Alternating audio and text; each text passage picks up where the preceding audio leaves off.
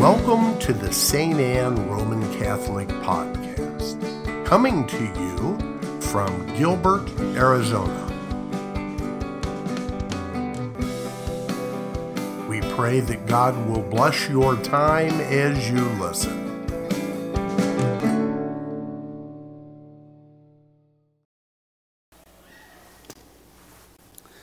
Dear friends, welcome to the 33rd Sunday of the year.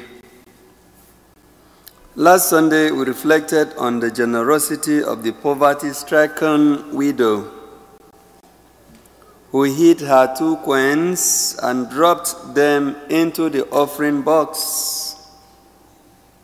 She trusted God and gave everything she had, relying on divine security and provision.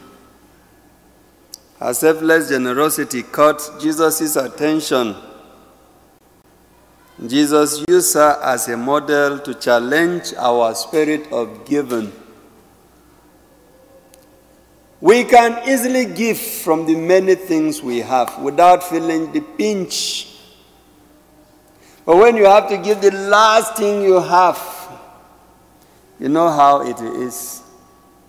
And this was what happened even in the first reading.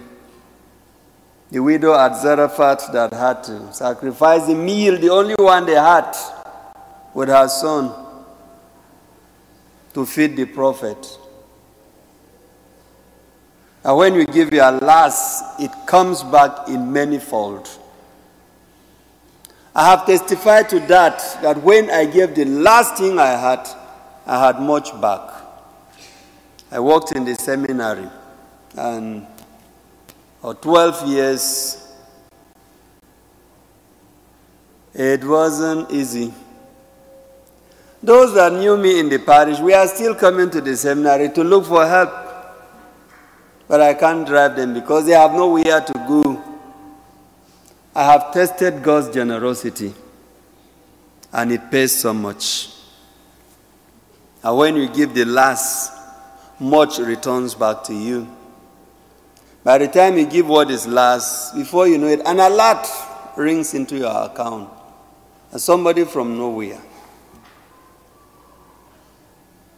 So, these widows are challenging us that we have to extend a hand of generosity when needed.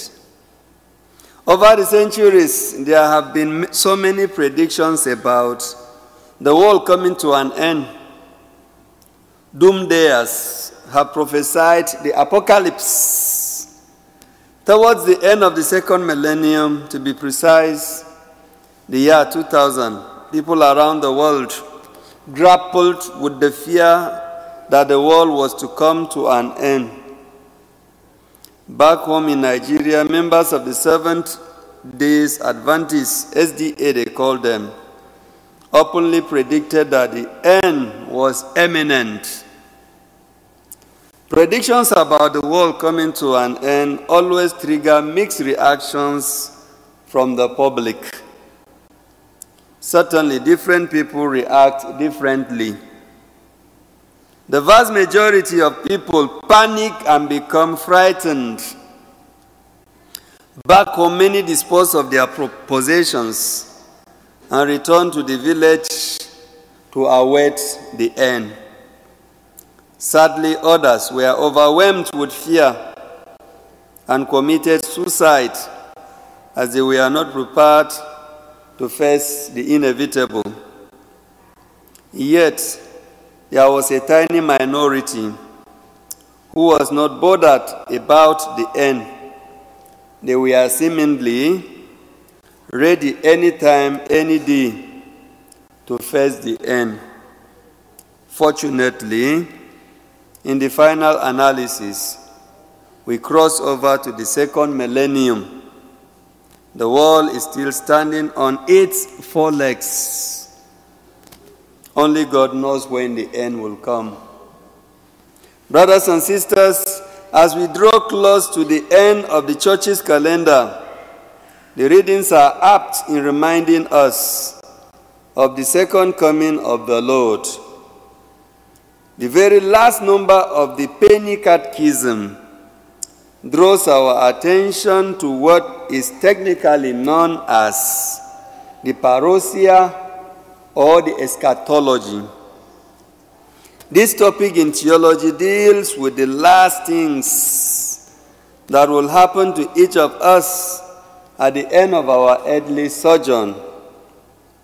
We shall be confronted with death, which is the entrance to eternity. After death will come judgment. After judgment, heaven or hell are two alternatives. What we do here on earth will either fetch us heaven or fetch us hell. By the virtue of our being in the church today indicates that we all want to be in heaven. We have to work hard for it. This explains the reason the first and the gospel reading present the apocalyptic images.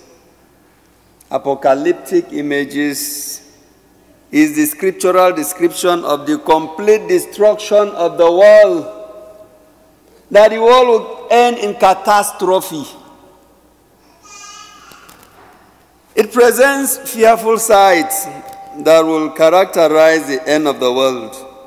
The prophet Daniel in the first reading presents an apocalyptic scene. Thus, there shall be a time of great trouble, such as never has been since there was a nation till that time. At that time your people shall escape, everyone who is found written in the book.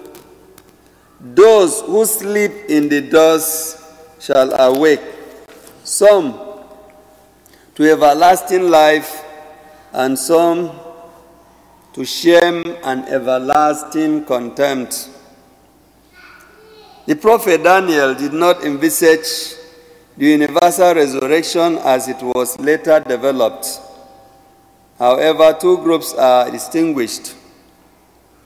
One that rises to eternal life, and the other to eternal disgrace. Where will you be? Is the question I should be asking myself and you too. In the gospel, Jesus told his disciples, after that tribulation, the sun will be darkened, and the moon will not give light, and the stars will be falling from heaven, and the powers in the heavens will be shaken. And then they will see the Son of Man coming in the clouds with great power and glory. One lady heard this, the little lady, and she asked Mommy, when will that happen? The mother said, I don't know. Of course. And even the angels do not know. Therefore, the mother couldn't have known either. Dear friends, today Jesus' tune of address has changed. He draws our attention to the all-important dimension of our salvation and what will take place at the end of time. Jesus is by no means putting us to fear or tension. Rather, he is reminding us of the inevitable, inescapable. As the law of gravity holds that everything that goes up must come down, similarly, everyone that is born into this world must necessarily die. We don't need prophets or soothsayer to tell us that death is inevitable to every human being. It's better we are reminded of that fact than for us to live in illusion, to live in deceit that it will not come. It will certainly come. But when you see the way some people live their life as if there will be no end, some see religion as an old-fashioned thing. When they see you coming to church, they say, what are you still going to church for? What are you still going to church for? Some are caught up by human philosophies and ideologies.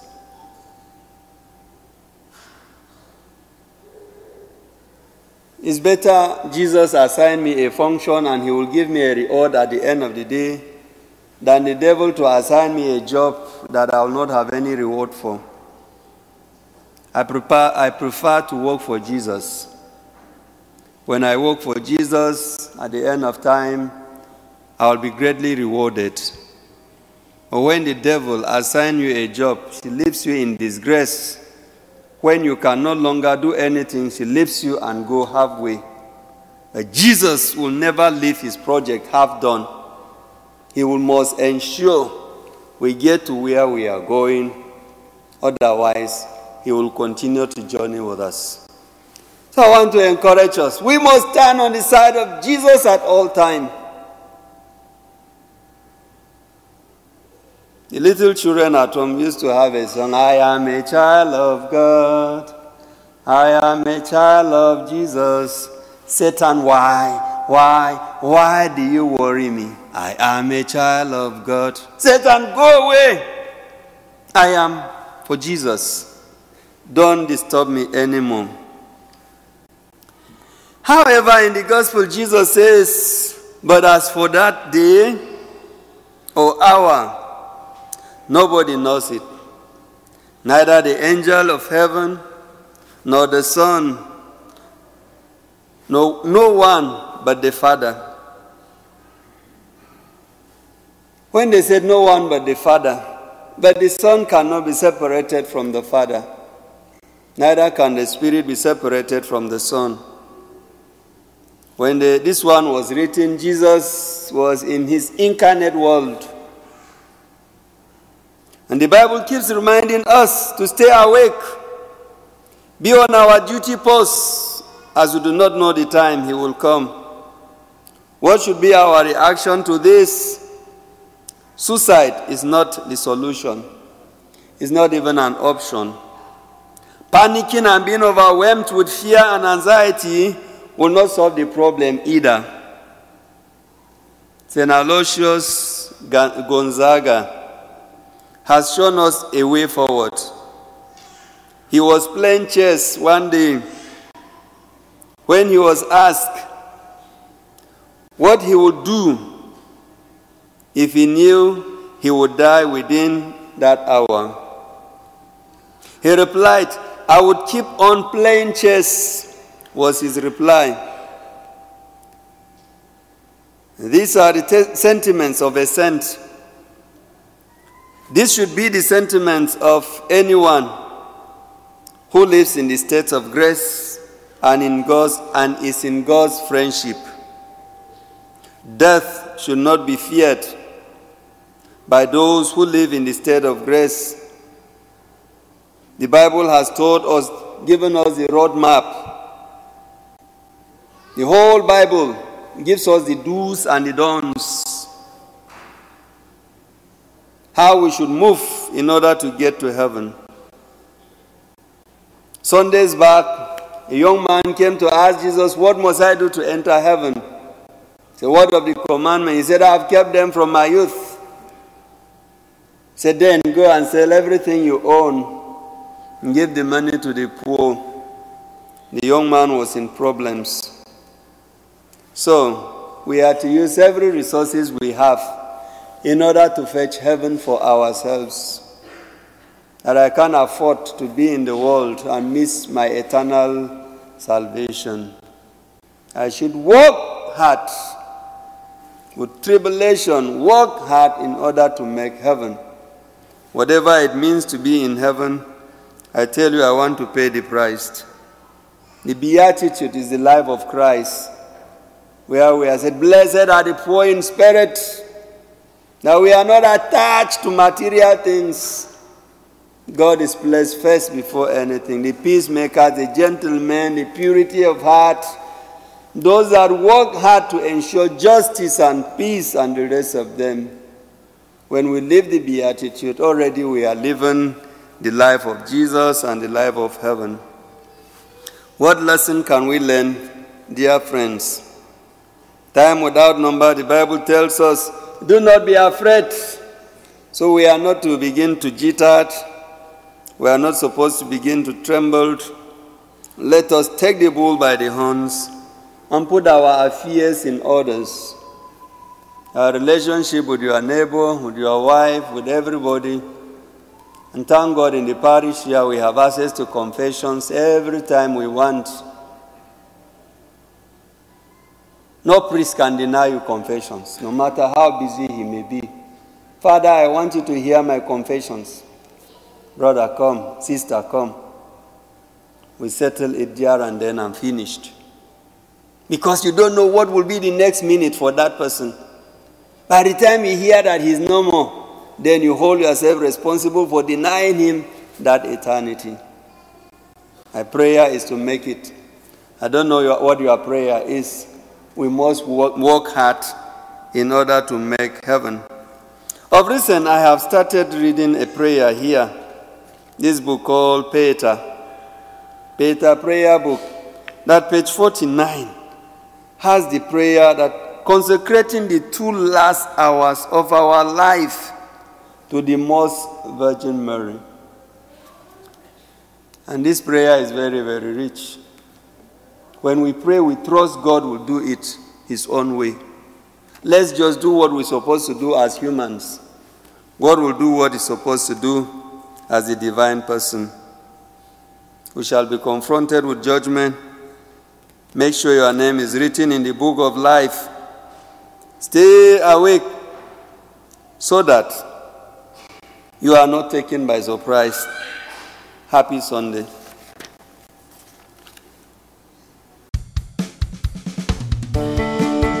Thank you for listening to the St. Anne Roman Catholic Podcast. For additional podcasts and media, visit us on the web at www.stanneaz.org. Again, that's www.stanneaz.org. St. Anne, pray for us.